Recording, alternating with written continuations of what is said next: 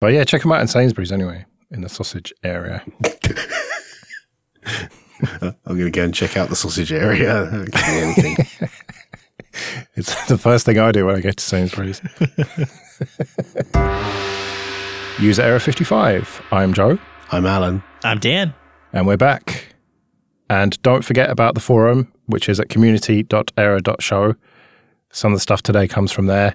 You can have a chat with people. There's some interesting conversations going on over there. So yeah, do check that out. Sign up and submit your hashtag Ask Error questions. You can do that on Twitter and Telegram and stuff as well. And you can email us. Well, let's start with a hashtag Ask Error then.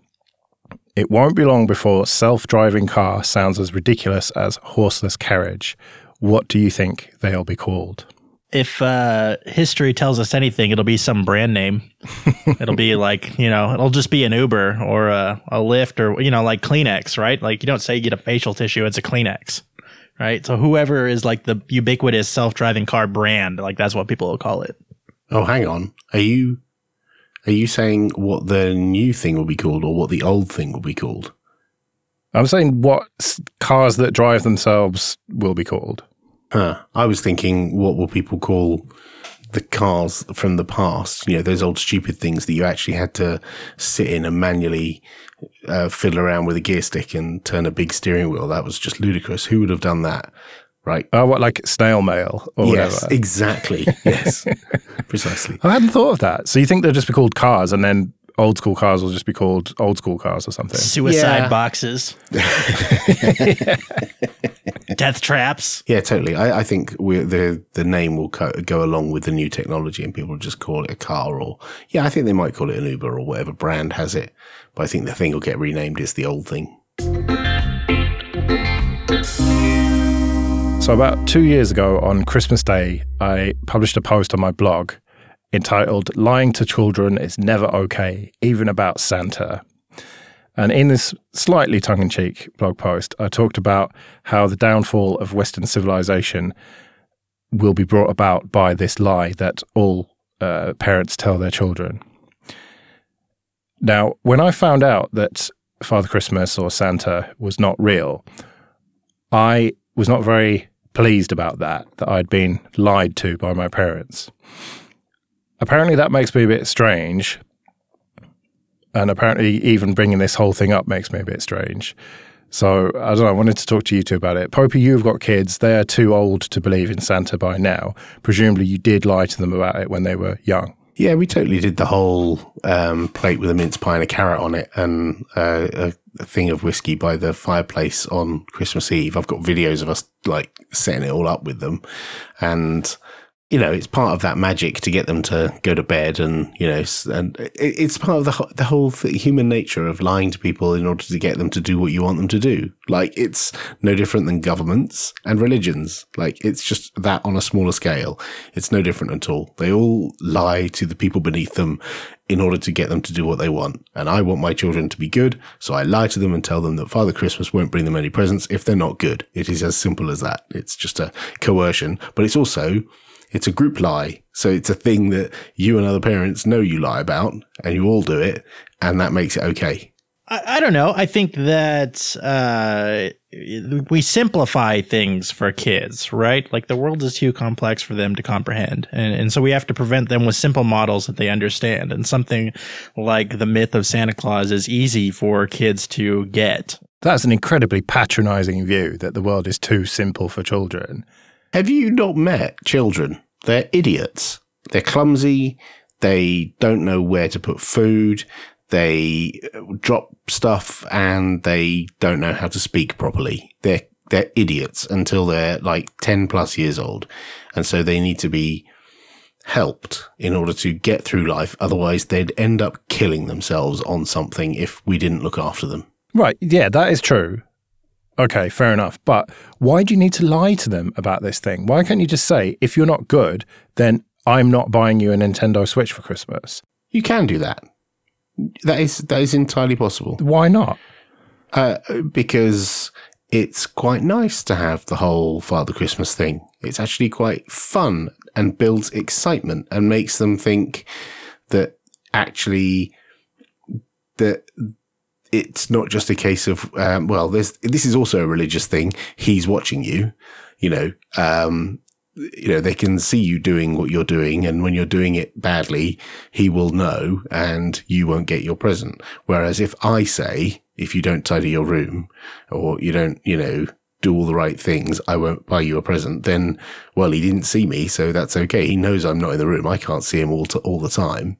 Whereas, all-seeing eye of Father Christmas and his elves, or whatever stupid story you spin, like God or whatever, can see you. But that is not an acceptable answer, as far as I'm concerned. Okay. Like, aren't we supposed to be trying to get away from stories like God? And, how isn't truth valuable enough that we don't want to lie to children and make them grow up thinking that lying is okay? We do this in school too, right? Like a lot of concepts are way too complex for children, and we have to simplify them to the point where we tell them things that aren't necessarily true so they can kind of grasp the idea. And then when they get to the next level up, we tell them, okay, this is actually how it works. And then we do it again. Oh, okay, this is actually how it works this time, right? Like we do that all the time with all kinds of things. That's not a lie though, is it? That's more of a metaphor. Like, the obvious one is, I don't know, the nature of reality, matter and stuff, how you have this, orbital idea of electrons around the nucleus of the atom, which is just complete bollocks. That's not at all what it's like, but it's a handy visualization of that. I don't think you need to go down to the atomic level. It's just as simple as when their puppy dies. Like, what happened to the puppy? Oh, he's in a better place. You calm them down, because if you actually said to them, no, he's no longer conscious, he's dead, like he has ceased to be, it's a hard concept to grasp, death, for a 5-6-year-old child. And so often they are lied to and they're told, no, it's gone to heaven, or it's gone to a better place, doggy heaven, or he's with his brother, the other dog who died last year.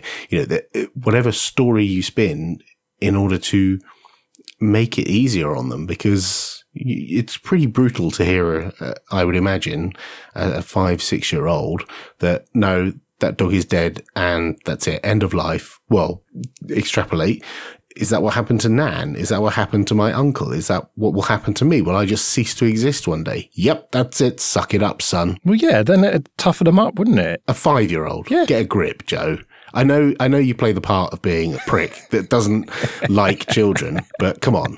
They are actually human beings. You can't treat them like that. Why not? Because it's brutal. It's a horrible thought to have. It's bad enough when you're an adult to think that, do you know what, one day I'm going to drop down dead, and the people who I leave behind are going to be very upset about that because I've dropped down dead. Now, I know you probably don't believe that, and we've talked about death in the past, but that's hard enough for a grown-up to grasp. For a 5-year-old kid, no. Yeah, but maybe it's hard for a grown-up to grasp because they never had to face it as a kid. Whereas if they were toughened up if I was toughened up as a kid and wasn't bullshitted to, then maybe I'd be a bit harder now. Yes, and if we all grew up in gulags, that would be fine. Well, a lie is a lie. And it's a good job I'm not having kids, because they'd be the ones telling all their friends at school that it's just bullshit. There's no such thing as Santa. And it's all just part of the crass commercialization of Christmas. Having the conversation where they figure it out. I remember my ex-boss, when his daughter found out, they were driving along in the car, and the song came on the radio at Christmas time. I saw Mummy kissing Santa Claus, and she just went, Dad? And he went, yep. And she went, you're Father Christmas, aren't you? And he went, yep. And he looked across and she had a little tear in her eye. Aww. Because she's been lied to by the oppressive parents and their lying ways. And she'll never forgive them now. We had a question on the forum that pretty much boiled down to, do new users still need to learn how to use the command line? And so I thought I'd ask you guys. Dan, I know that you in Elementary OS very much strive so that people don't have to use the command line. But do you think that new users should still learn how to use it just in case? No, not really. I don't really see any reason why they would have to use it. There's some things that are still a little bit faster or more convenient. If you know exactly what you're looking for, to do it in terminal. But I think for the most part that most people, I think in most modern Linux distros, probably don't really need to use it ever. So the question was, do new users still need to learn how to use the command line? I think if you're specifically saying new users, and even then you don't have to limit this to Linux. Like, think about any operating system, any desktop operating system, because like command line on a mobile device is just a bit ludicrous. But for desktop computers and laptops, I think no, new users shouldn't necessarily have to be onboarded to the terminal. It might be useful that they know it exists and there's this powerful little black box that they can go into and press magic buttons and things happen that are very powerful and seemingly incomprehensible.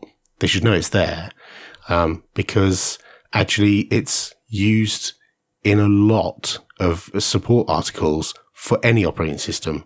If you look on the Microsoft website for how to flush your DNS, you've got DNS problems, and you Google for how do I flush my DNS, the answer is you open a command prompt window and you type a command. It isn't you go to this GUI and press this button and here's a video showing you how to get there. It's a terminal and you type stuff in a terminal on Windows. And if you search for how do I make a USB key for my Mac to do recovery, the answer is you download the image and then you run a command in a terminal in order to put it on a USB key. There isn't a button you press to put it on the USB key.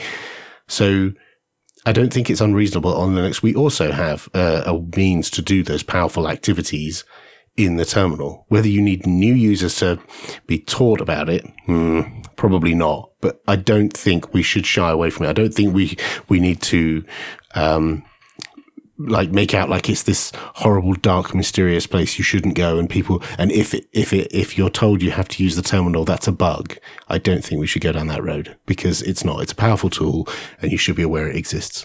I wonder if we'll ever get to a point where a Linux distro will ship with no terminal installed. Oh, right. And then when your system breaks, what do you do then?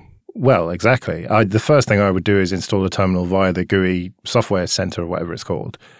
But do new users? I don't know. I mean, I think about my mum as the sort of classic case. She had never really used computers much, and she wanted a laptop. And I said, well, we'll leave the Windows partition, but I'll install Ubuntu on it, obviously. And see how you get along with that. And if you can't hack it, then you've always got the Windows partition. And she has just never looked back, and she's just totally comfortable with it now. She doesn't do much apart from open a web browser. But at the same time, all the updates and everything just pops up. She just clicks OK and it just does it. That said, I am on hand at the end of the phone. And I've almost had to talk her through stuff on the terminal, but I just decided, no, it's just going to have to wait, or I'm just going to have to go around there and sort it out. And so I have had to use the terminal, I think, on her machine. So maybe it is a good idea that new users at least know it's there and know some very basic things about it. I think the hard trap you get into with using terminal as a support line, though, is that, and we experience this all the time, where users will Google up some stuff and then they'll see some directions for terminal commands somewhere that tell them to do things that are really destructive, or have them add some unsecure software source or something like that. And they don't know the difference. They just copy and paste whatever it says. And we've tried to mitigate that a little bit by having like warning messages, parsing those things and going, hey, like this is an administrative command, like be sure that you know what this does. But it's really hard. I think that kind of copy paste culture of, just magic support thing is really dangerous. My problem with that is if you start trying to limit the capabilities of the terminal on your platform, and you say, intercept things and say, well, we don't recommend that, and we don't pre-install that thing for this reason. All you end up doing is making sure that the people who are documenting the thing will put special cases in there for your platform to say, and press this when the stupid pop-up comes up telling you not to do that, or here's the file you need to touch to make those messages go away. And that's exactly what people will do. Like when we introduce stuff in Ubuntu, people will work around it. Not nefarious stuff, stuff that actually helps users. But people will write documentation on how to remove it and undo it. So it almost doesn't matter how far you go. People will undo whatever those controls are. So it's almost pointless doing it because you can only do so much, and then you're just in a war with the support people, and that doesn't seem to be the right way to go. It would seem like doing what Android does is the best way to do it, where if you want to sideload an APK in Android, you have to go and specifically toggle on untrusted sources or whatever. And so buried in a menu somewhere should be a switch to switch all that stuff off. And then maybe new users won't get into trouble like that unless they specifically know, right, okay, I'm going in and toggling these protections off. Is that something you've ever thought about, Dan? Yeah, absolutely. And we've talked several times about like a developer mode and stuff where maybe we do hide things like the terminal by default, and then you have to go enable developer mode in order to expose them. I don't know. It is hard because like Alan said, there is this kind of balance where you don't really want to restrict users and you don't want to make it harder for them to do the things that they need to do. But there are a lot of people who do need to be protected from themselves because they don't understand that the things that they're doing with these tools will negatively affect them. And then they take to Twitter or wherever and they say, oh, Elementary OS is a piece of crap because when I pasted in this terminal command, like it fried my whole system and put my social security number online, and they expect us to protect them from those kind of things.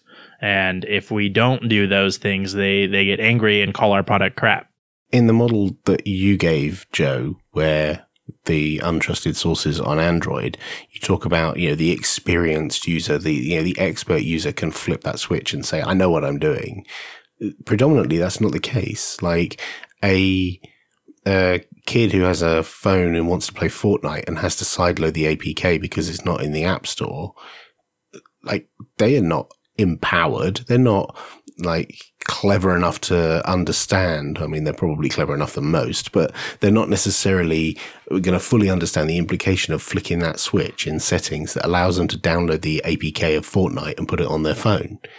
So you've got to balance the needs for all the different types of users, not just those expert users who want to, go fast and press the turbo button and whatever other special controls they want. You got to think of the other people. But then there's also there's your mum with the desktop, but then there's also people who work in office environments who almost certainly will not touch a terminal because that's just not part of their daily workflow. They'll open Outlook and the browser and all manner of other desktop applications and almost likely never see a command shell prompt or whatever you call it on Windows ever. But they will have someone who will need to, like you, a support person.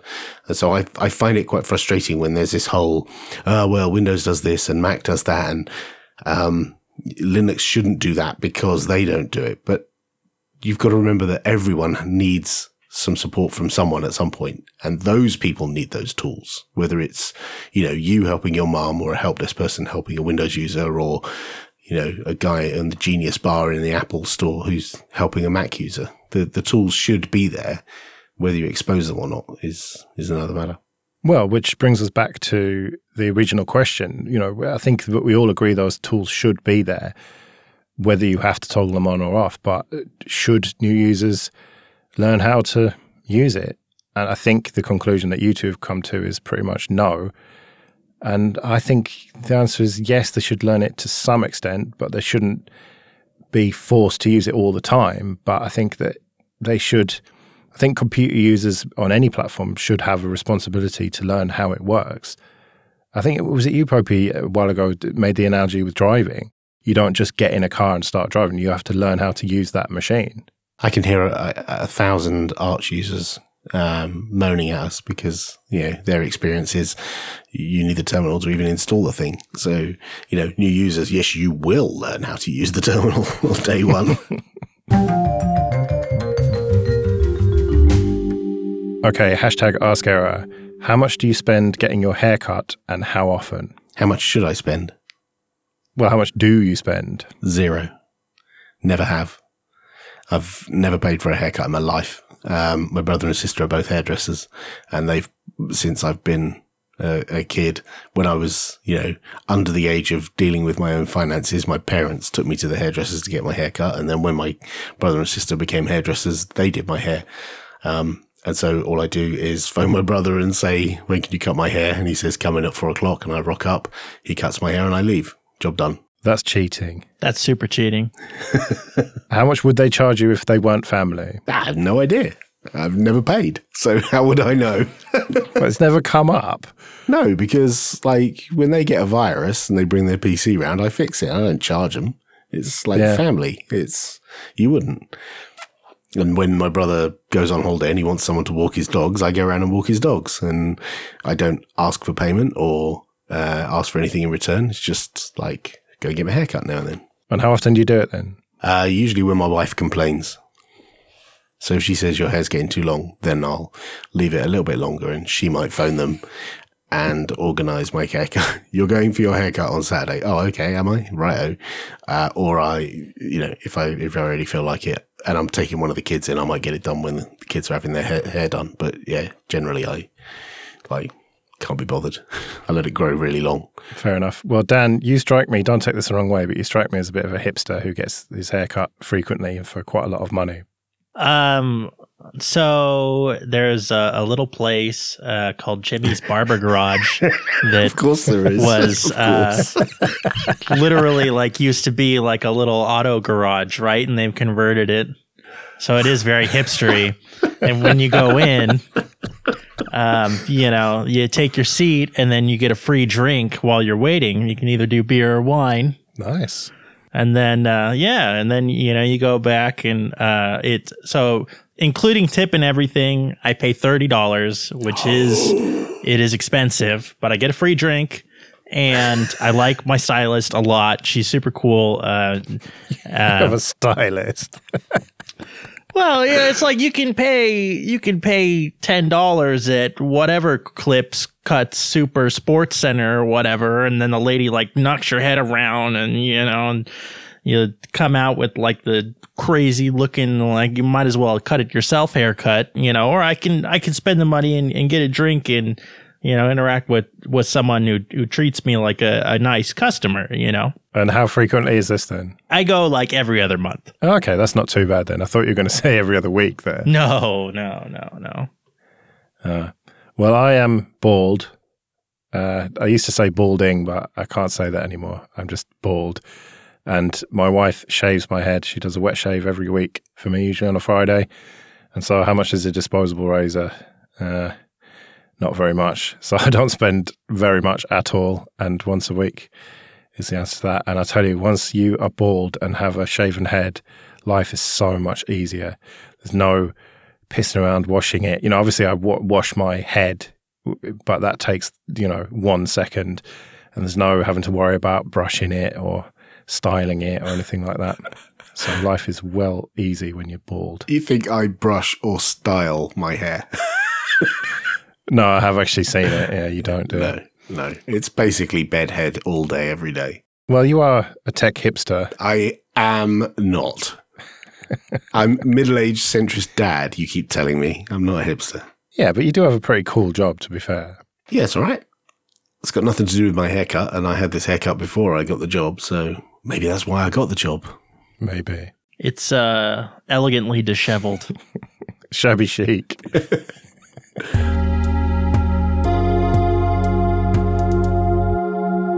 Okay, so it's nearly Christmas. It's the end of the year. We should be upbeat. I've been a bit downbeat with my Santa lie stuff. So let's have a good positive one. What is the best tech news story that you've seen this year? So I actually think that a lot of the stuff that tech companies have been doing with health stuff is really interesting. And especially I was really surprised to see when the latest Apple Watch came out, how many features that seem to be targeting the elderly and fall detection and things like that. And it made me think about they have like Life Alert and stuff like that, right? And these embarrassing commercials that would like, if you bought that product, you would feel like a senile person, right? Like, oh God, I'm aging and, it's embarrassing. But when you have like cool tech products that have these features, that's something that is super helpful for an elderly person, and it's not embarrassing. And they can have this kind of cool piece of tech that has all of these neat health features in it that it actually is engaging and not something that they have to like feel ashamed of themselves for having to have. And it's not even really tech, is it? If you look at it one way, it's a piece of jewelry. If you get a nice strap with an Apple Watch, then it's not even like a phone or whatever. It is just a watch. Yeah, I think it's super cool that these kind of the features are being baked into these wearables. I think we're finally starting to figure out like what are wearables for, and it turns out that a lot of it is health. On the other hand, though, it is kind of weird that we're heading to this like tech dystopia world where American healthcare is built on the backs of Apple and Google. They have all these warnings, where like the EKG feature just shipped. And when you set it up, they have all these warnings like this doesn't replace a doctor visit. Like make sure that, you're discussing your heart health with your doctor and all this kind of stuff. But for people like me that don't have healthcare, I would never know if I had like a heart arrhythmia condition. This is something that could warn me about health conditions that I'm unaware of and might make me go, okay, you need to figure out how to go pay to talk to a doctor because I would have never known otherwise. Yeah, it's the time to start making meth button or whatever. As someone who does have a heart arrhythmia, you would know if you had a heart arrhythmia. Probably. The other aspect of that, of course, is that all that data is being stored somewhere and potentially could impact you negatively later in life trying to get health insurance or whatever. If you've got underlying problems there and that data clearly shows it over a lot of time, then if the insurers have access to that, then they could just tell you to piss off and not cover you. So the way things seem like they're going currently is that they're angling it as a discount. I've seen this a couple times where it's like if you have this kind of data and you provide it to your insurer, they'll give you a discount. And I think that it is kind of that troublesome thing where they'll just raise prices and the discount will be the regular price. And they'll be like, oh, no, it's a discount for you to have this, but it's not. Like, it's more expensive to not have it. And that is kind of a creepy, like, negative way for things to go, is requiring health data in order to have insurance. Yeah. Well, someone I worked with told me that someone they know, so take this with a pinch of salt, but they had some sort of private healthcare that was tied to a Fitbit, I think. And if they did a certain number of steps a day, then they could get it cheaper. And so what did they do? Did they go out running or walking? No. They strapped the bloody thing to their dog and then let that run around and get the number of steps every day. Yeah, that's pretty common. There's a healthcare company in the UK called Vitality, and they do that. They do corporate healthcare where you have a series of incentives to get you healthy. I mean, it's sold on the fact that it's healthcare. So, in the event that you had a heart attack or, your teeth fell out, you could call them and get that fixed. But what they actually want you to do is be fitter, so you don't have to call them.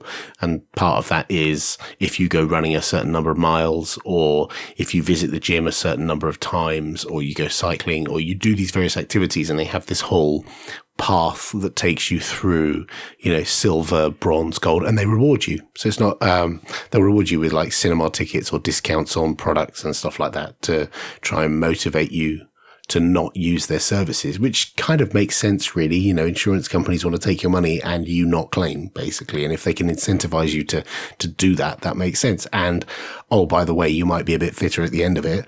It's like win-win-win. All right. So what's the best tech news story you've seen this year then, Popu?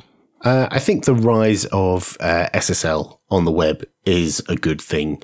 There was a story back in August on the Register about how a researcher has discovered that we've gone past 50% of some measure of the web is now SSL, and it's climbing and climbing thanks to things like Let's Encrypt, making it easier to generate digital certificates. but also thanks to browsers being a little bit more forceful in telling users, hey, this site's not safe, making it so you have to jump through hoops in order to visit a non-SSL site, which motivates the site owner to want to put an SSL cert on it so that their site is actually visible in common browsers. I think that's been a good thing. Well, it's a bit of a double-edged sword. As a sysadmin, well, I'm not a sysadmin at all, but as someone who has a web server, it has been a big ball ache for me this year trying to sort out SSL and find all the corner cases for that and fix them, which I have now done. But it was, for a podcast website, I mean, we've talked about this a long time ago, you and me, Popey, I think in Telegram, and how I say, well, why does a podcast website need to be HTTPS? It just doesn't make any sense to me. But I suppose ultimately, if the whole web, if that is just the standard that it's all secure, or relatively secure at least, then that is ultimately better. And I suppose it is a price that you just have to pay for that. But it is annoying. We get flack in Ubuntu because the vast majority of our web properties are SSL, like all the company websites. The wiki has been SSL for years. And community discourse and all that kind of stuff, they've all been SSL forever. But the security packages archive where you get your security updates is not SSL. It's only available over HTTP.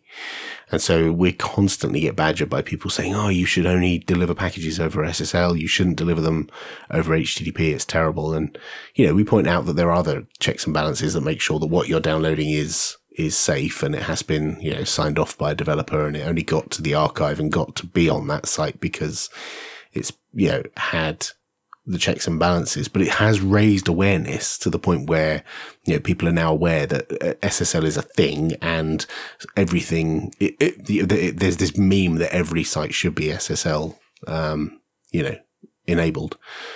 So yeah, it is a bit of a double-edged sword because we get badgered about it, even though, you could argue that it doesn't actually matter for some things like podcasts and like things that are already cryptographically signed in some other way.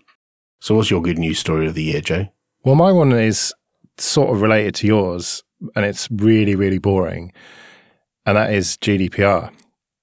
I think that although, yes, it hasn't been implemented in the best possible way, and it does mean that every website you go to has got annoying nag screens on it that you have to get rid of, but I think that, again, it has raised awareness of data collection and what is actually happening when you use websites and web services, and it's made even normal people start to think about that sort of thing. And with the Cambridge Analytica scandal with Facebook, that's kind of tied into it as well.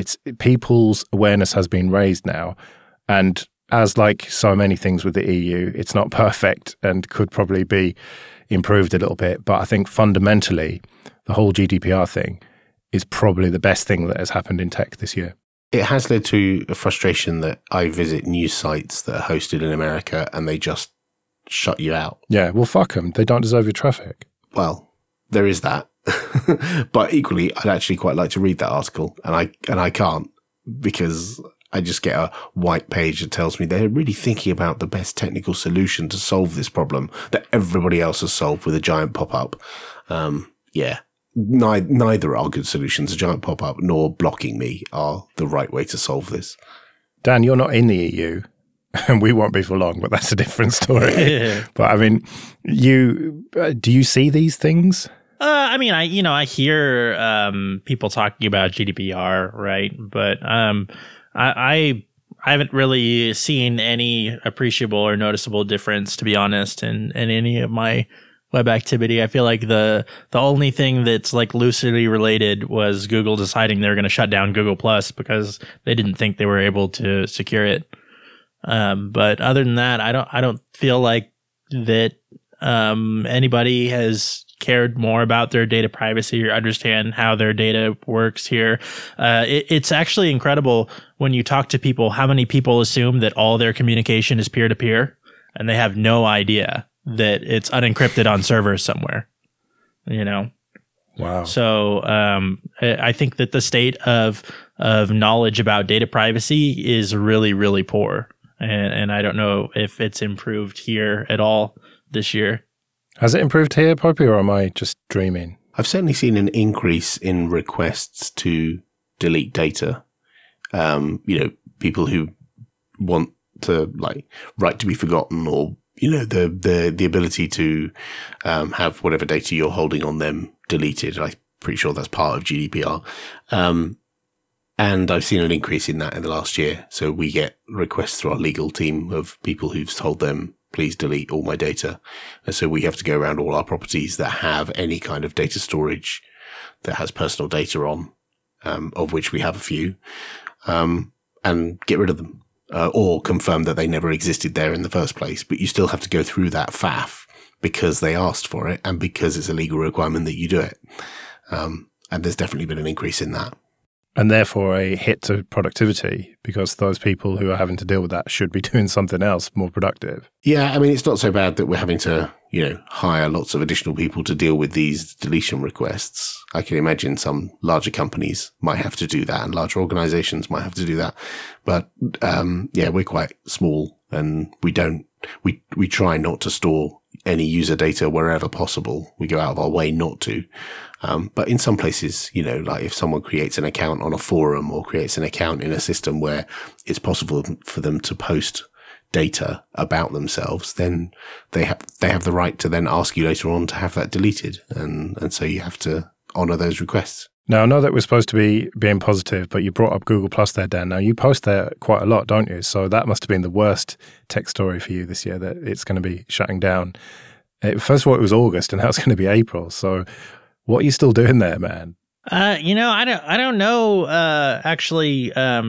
So I primarily use my Google Plus as a place to post work in progress stuff for Elementary OS. And a lot of times, it's prototypes or mock-ups or designs I'm working on. And I'm not sure yet where I'm going to start posting that stuff at. Originally I did that on DeviantArt. So I don't know if that's a platform that I want to go back to. I had thought about maybe using Dribbble more. But I don't know. I feel like that, there was something about Google Plus that I could specifically engage with nerds that care about these things. And that's going to go away. So I'm not sure where I want to put that content now. Come on, there's one obvious answer. Mastodon. Oh, I thought you were going to say diaspora.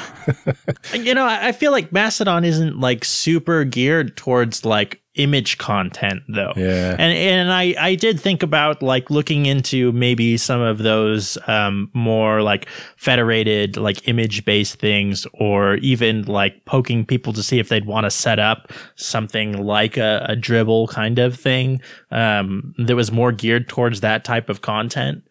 But yeah, I don't know. I think that there was something about the kind of people that were there and looking for that kind of thing. Well, what we need is a new peer-to-peer distributed platform for people to share photos and comment and stuff like that. And it all needs to be powered by the blockchain. If you've got a sound effect for tumbleweed, you can insert there.